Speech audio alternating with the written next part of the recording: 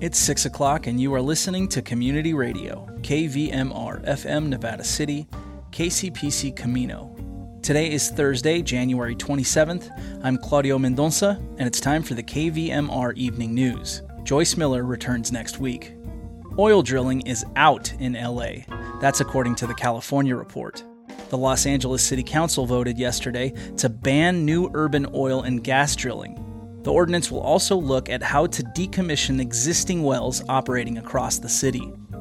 Also on the report, what we can expect from California's Reparations Task Force, who met today and will meet again tomorrow. After regional news and weather, we'll listen to the final episode of Bravehearts before we hear another essay from Molly Fisk. This is the California Report. I'm April Dimbaski. Oil drilling in Los Angeles is on the way out. The city council has voted unanimously to ban new oil and gas wells and to phase out existing ones over the next 20 years. Councilman Paul Koretz complained of a drill site in his district that leaked oil back in December. It's been considerably frustrating to not have the necessary tools and authority we need to protect our constituents by immediately and unequivocally shutting down a rogue drill site like that one. In response to the vote, oil industry leaders said the ban would not only be a job killer, but it would also force the city to rely more on foreign and imported oil. Environmental justice advocates have been pushing to shut down drilling for years, citing the major health impacts they have on low-income communities. And it's not just the oil wells out there. That gas stove you flick on in your house to cook dinner, turns out that has greater health and climate impacts than scientists previously thought. KQED's Laura Clivens has the details on a study out from Stanford researchers today. Gas stoves create carbon dioxide when they're on and leak methane when they're off. Both gases contribute to climate change. Natural gas stoves heat the planet, and they also release indoor air pollutants into the air we breathe, carbon monoxide, formaldehyde, and NOx gases. Rob Jackson is an earth scientist at Stanford and study co-author. It can take just a few minutes of cooking for harmful gases to spread through the kitchen and exceed healthy levels, Jackson says. We stopped burning coal in our homes decades ago. It's time to stop burning natural gas, too. The issue is of particular concern in low-income communities for people with small kitchens and poor ventilation. So what can you do? Turn on your hood, Jackson says, and make your next stove an electric one. Many cities like San Jose and Sacramento are banning natural gas hookups in new construction. For the California Report, I'm Laura Clivens. California is the first state in the nation to tackle questions of how to make reparations for Black residents. The state's Reparations Task Force meets today and tomorrow to continue studying how the impacts of slavery are felt today and to ask several daunting questions. Here to talk about what we can expect at this week's meetings is KPBS racial justice and social equity reporter and KQED alumna Christina Kim. Could you start by sharing a little bit more about the task force? What exactly are they tasked with, and what's the goal? The goal and purpose of this task force is to study and ultimately recommend a proposal of what reparations for Black Americans might look like in California by June of next year. They began meeting last year and have already heard expert panels on issues of employment discrimination, redlining, and racist infrastructure projects. There are 9 members on the task force that come from various backgrounds. It's a mix of scholars, attorneys, civil rights leaders, psychologists, local politicians, and state legislators who vary in age and perspective. And I think that diversity of thought was really intentional and important because the work that this task force is doing is groundbreaking. It's the first investigatory body in the nation doing this type of work on reparations at this scale. So everyone's really watching what happens here because it could be a blueprint for other states or even the federal government. And when we say reparations, what exactly are we talking about? Are we talking about cash, land? What are some of the ways the state is thinking of compensating Black Californians? I am so glad you asked this question because I think understanding what people mean when they say reparations is really important and it can get kind of lost in the conversation. So according to William Darity and A. Kirsten Mullen, who are both scholars of Black reparations, and actually they testified in the very first task force meeting, reparations must include 3 things. 1 is acknowledgement of the harm caused. 2 is redress, and that comes in the form of atonement or restitution. And finally, the third one is closure. So in other words, reparations is really a process, but there's a lot of focus on restitution, which I think comes to stand in for reparations as a whole. But there's also a lot of diversity of opinion about what counts as reparations and what's really going to be needed to do this work of repair. So various directions we can go in terms of how we begin to restore people. What about who should get reparations? What's the tension there? Who is actually going to qualify for reparations is one of the thorniest questions that the task force has to answer. Secretary of State Shirley Weber, who actually drafted AB 3021, which led to the creation of this task force, is actually presenting on this very issue today. The bill was written with a special consideration for Black Americans descended from chattel slavery in the U.S. But the task force has also been studying the harm caused by anti-Black racism. So that really complicates the demarcation line and opens up a lot of questions. Christina, we just learned this week that the Supreme Court has agreed to take up a case that challenges whether affirmative action policies at some universities are legal.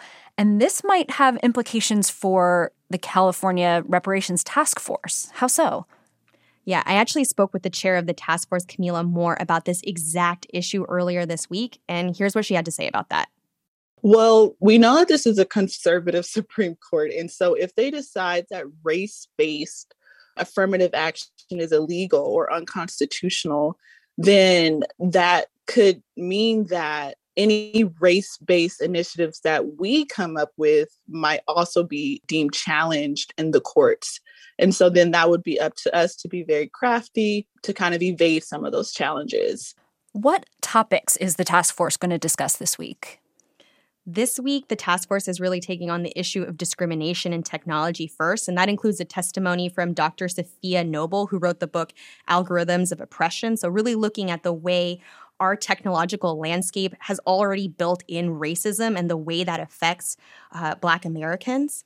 The rest of the panels are really dedicated to health, and they've broken it up into public health, mental health, and physical health. Christina, it has been so great talking to you today. Thanks so much for joining us. Thank you, April.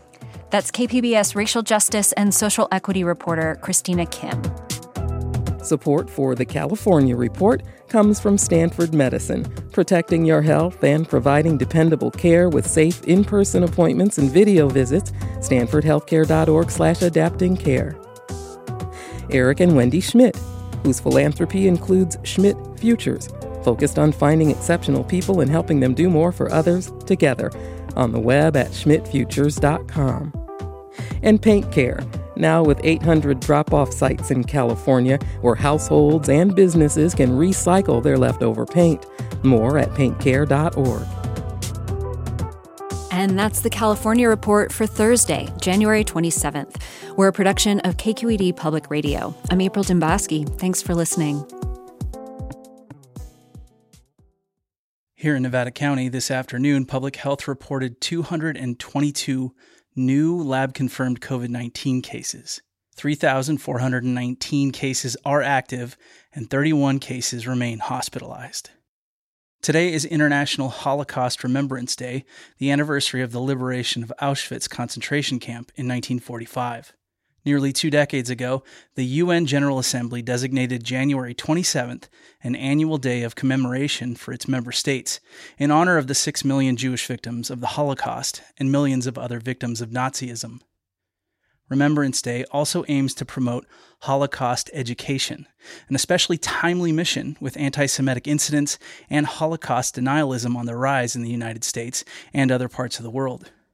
Notably, today's event arrives less than 2 weeks after a gunman held a rabbi and 3 others hostage for hours at a synagogue in the suburbs of Fort Worth, Texas.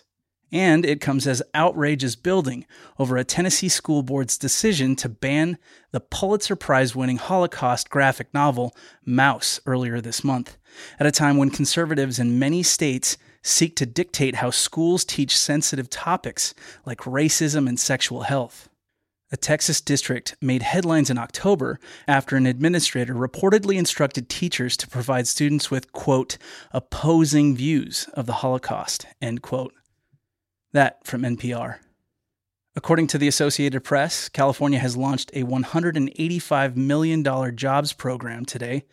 The program is aimed at putting disadvantaged youth and young adults to work, helping their communities while improving their prospects for future success. The Californians for All Youth Job Corps was funded in Democratic Governor Gavin Newsom's 2021 California Comeback Plan. The first phase makes $150 million available to 13 large cities. Phase 2 will make $35 million available to smaller counties and cities selected through a competitive process, says State Chief Service Officer Josh Friday. The intent of the 2-year plan is, quote, to increase youth employment in our underserved and underemployed populations, developing meaningful career pathways for young people, and helping our communities tackle local priorities, end of quote. The Job Corps will work with the cities to recruit thousands of Californians between the ages of 16 and 30. All participants will receive at least $15 an hour, but cities will be able to increase those wages. The program also includes so-called wraparound services, such as special job training, case management, and resume preparation. According to CHP Public Information Officer David Martinez, a vehicle off the shoulder of the road just east of the Forest Hill Bridge in North Auburn led the Roseville Police Department to deploy its hazmat team around 2:30 this afternoon. A chemical found in the vehicle was determined to be hydrogen sulfide.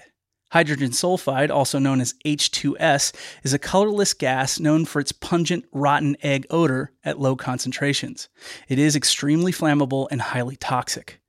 The vehicle was decontaminated, as was all the equipment and crews responding to the incident, but resources will remain on the scene until at least 6:30 this evening.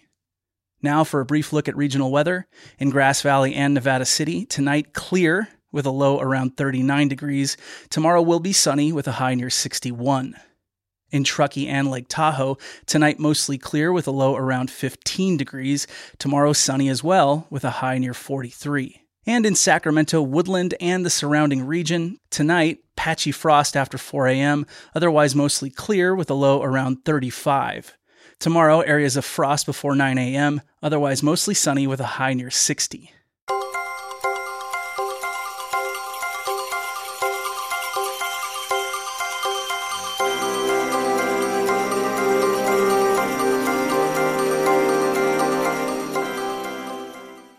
Next, we bring you Bravehearts. In this final episode, we listen to success stories shared by Joe Nake and Tyson Powers, both of Hospitality House. Welcome to this edition of Bravehearts, where we hope to increase your awareness and understanding of what homelessness looks like and some of the many organizations working on solutions to improve the homeless crisis. We are your hosts, William Wallace and Betty Louise. And these are the Bravehearts.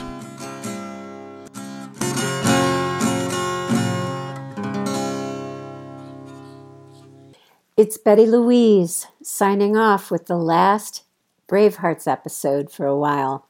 I hope you've learned something about homelessness and all the incredible work that's going on in this community.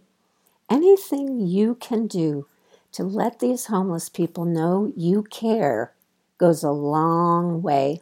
We end the series with success stories from Joe Nake and Tyson Powers of Hospitality House. Be well and be kind. So I'd love to hear some success stories. Have you got one, Tyson? Yeah, so the one that comes to mind is we have a senior who was abused and was suffering through substance use issues and was in and out of the shelter. And our goal with people, we always meet them where they're at. With case management, my goal was always to make their ellipses in and out smaller and smaller each time. So if someone goes out for 2 months, the goal next time is only for a month and a half, and they're coming back more frequently. And in this case, with this senior, that was what was happening. They had a very big arc in the beginning, and that arc started getting smaller and smaller. And right now, that senior is housed and happily housed and loving life and doing fantastic. We're doing follow-up case management through the post-housing case manager, and they just report nothing but great things. And we're helping get her to medical appointments and things of that nature. It's just an amazing thing to watch when someone just is happy, when you see them. you see them where they were, and now it's just amazing. It's just... Do you have any insights or thoughts about why that happens? Like in this particular case? So I think, like Joe stated earlier, we have this increase in our Asian population becoming homeless because they're getting priced out. You have people on fixed incomes, whether it's Social Security or even retirement, where 10, 15 years ago that was a good amount of money, where they had money set aside. Was those rents creep up and that, money doesn't move forward as well, all of a sudden you have people that were making good money, now they're barely holding on, and then they get to a point where their entire income is less than their rent alone, and they end up homeless because they can't afford to pay the rent, and there's nowhere really affordable for them. Or if there is, you have waiting lists that are months or even years long. So it's very daunting, and people just end up homeless. And what kind of shook me a little bit was you have seniors who all of a sudden weren't having issues with substances to having issues with substances when they come out on the street. A lot of it's for safety, and that's just, it's scary. It's very scary. But for this particular person to see that transformation was amazing. What about you, Joe? So there's a woman who's actually just got housed yesterday. 2 small children, been homeless for over a year, almost 2 years. First engaged her on the street, she had some medical issues, connected her with our behavioral health nurse, and just worked with her. I was able to get her into a motel room through some funding streams that we partnered with the county with. So we found that using the local motels just to get somebody off the street in a non-congregate area, especially somebody with 2 small children, you don't want small children on the street. It's heartbreaking and it's unsafe and all these other things. So by getting her and being able to find funding to get her placed there and continue to work on getting income, getting her medical needs, all this paperwork, when you have nothing, no ID, when I talk about social capital, all the things that makes us Americans, or ID, social security card, birth certificate, all the things that proves that you're alive, when people don't have that, that's tough to do anything past that. So got all that taken care of, got income, the kids back enrolled in school, into housing. Now the family has a home again. The kids are not going to have to grow up the rest of their lives in that intergenerational homelessness like we talked about. We can end the cycle of homelessness with this family, and we have started as of yesterday. So it's heartwarming, and I will continue to work with her and make sure and support her through and make sure she has everything she needs to continue on to a happy life. We're here because of the community. Without the support of the donors that help us provide these services, we wouldn't be able to keep our doors open. We do work very closely with law enforcement. We work closely with every agency that touches health and human services. But really, the love and support from this community is what keeps our doors open. We're here because we care about the folks, right. And everybody that does this work, all the agencies we mentioned earlier, right. It takes a community to solve a very difficult issue.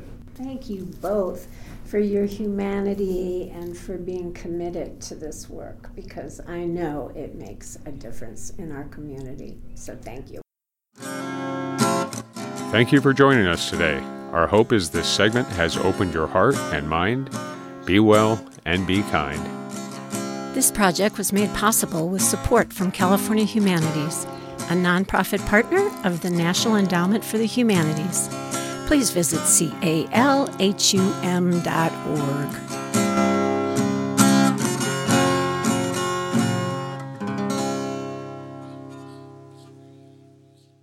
And now, Molly Fisk.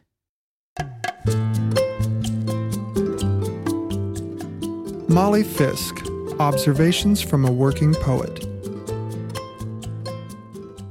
Sometimes when I think something is hard or is going to be hard, I avoid it. I mentioned this to a friend and she laughed.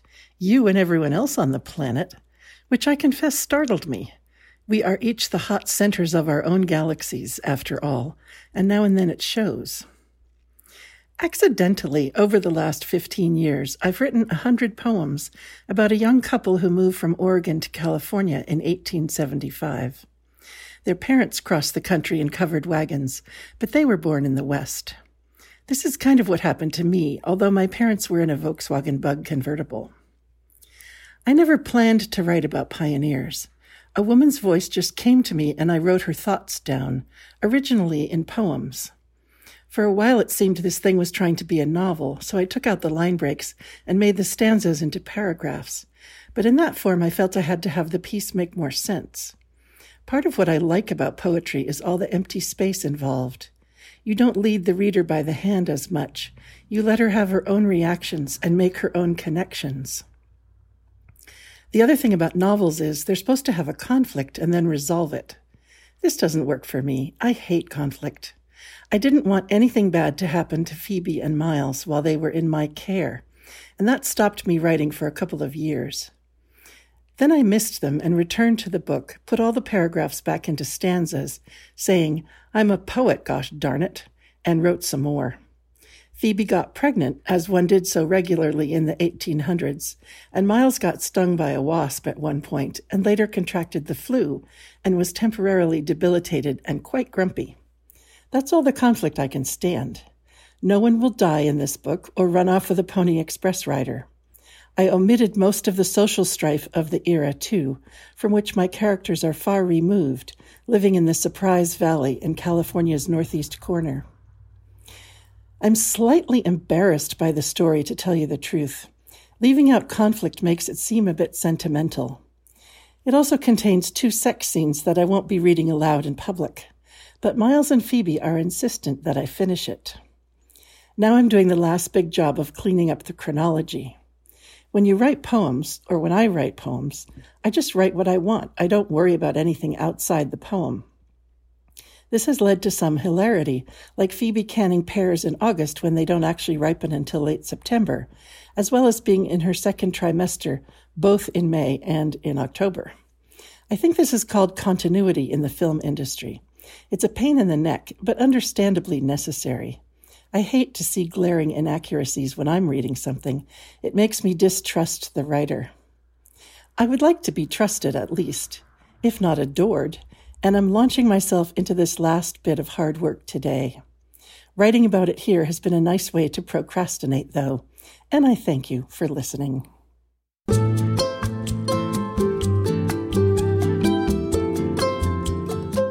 Award-winning poet Molly Fisk writes, coaches, and teaches writing in California's Sierra Nevada foothills. You can reach her at mollyfisk.com. This program is produced at the studios of KVMR-FM, Nevada City, California. Funding is provided by Harmony Books of downtown Nevada City and KVMR with support from the Corporation for Public Broadcasting.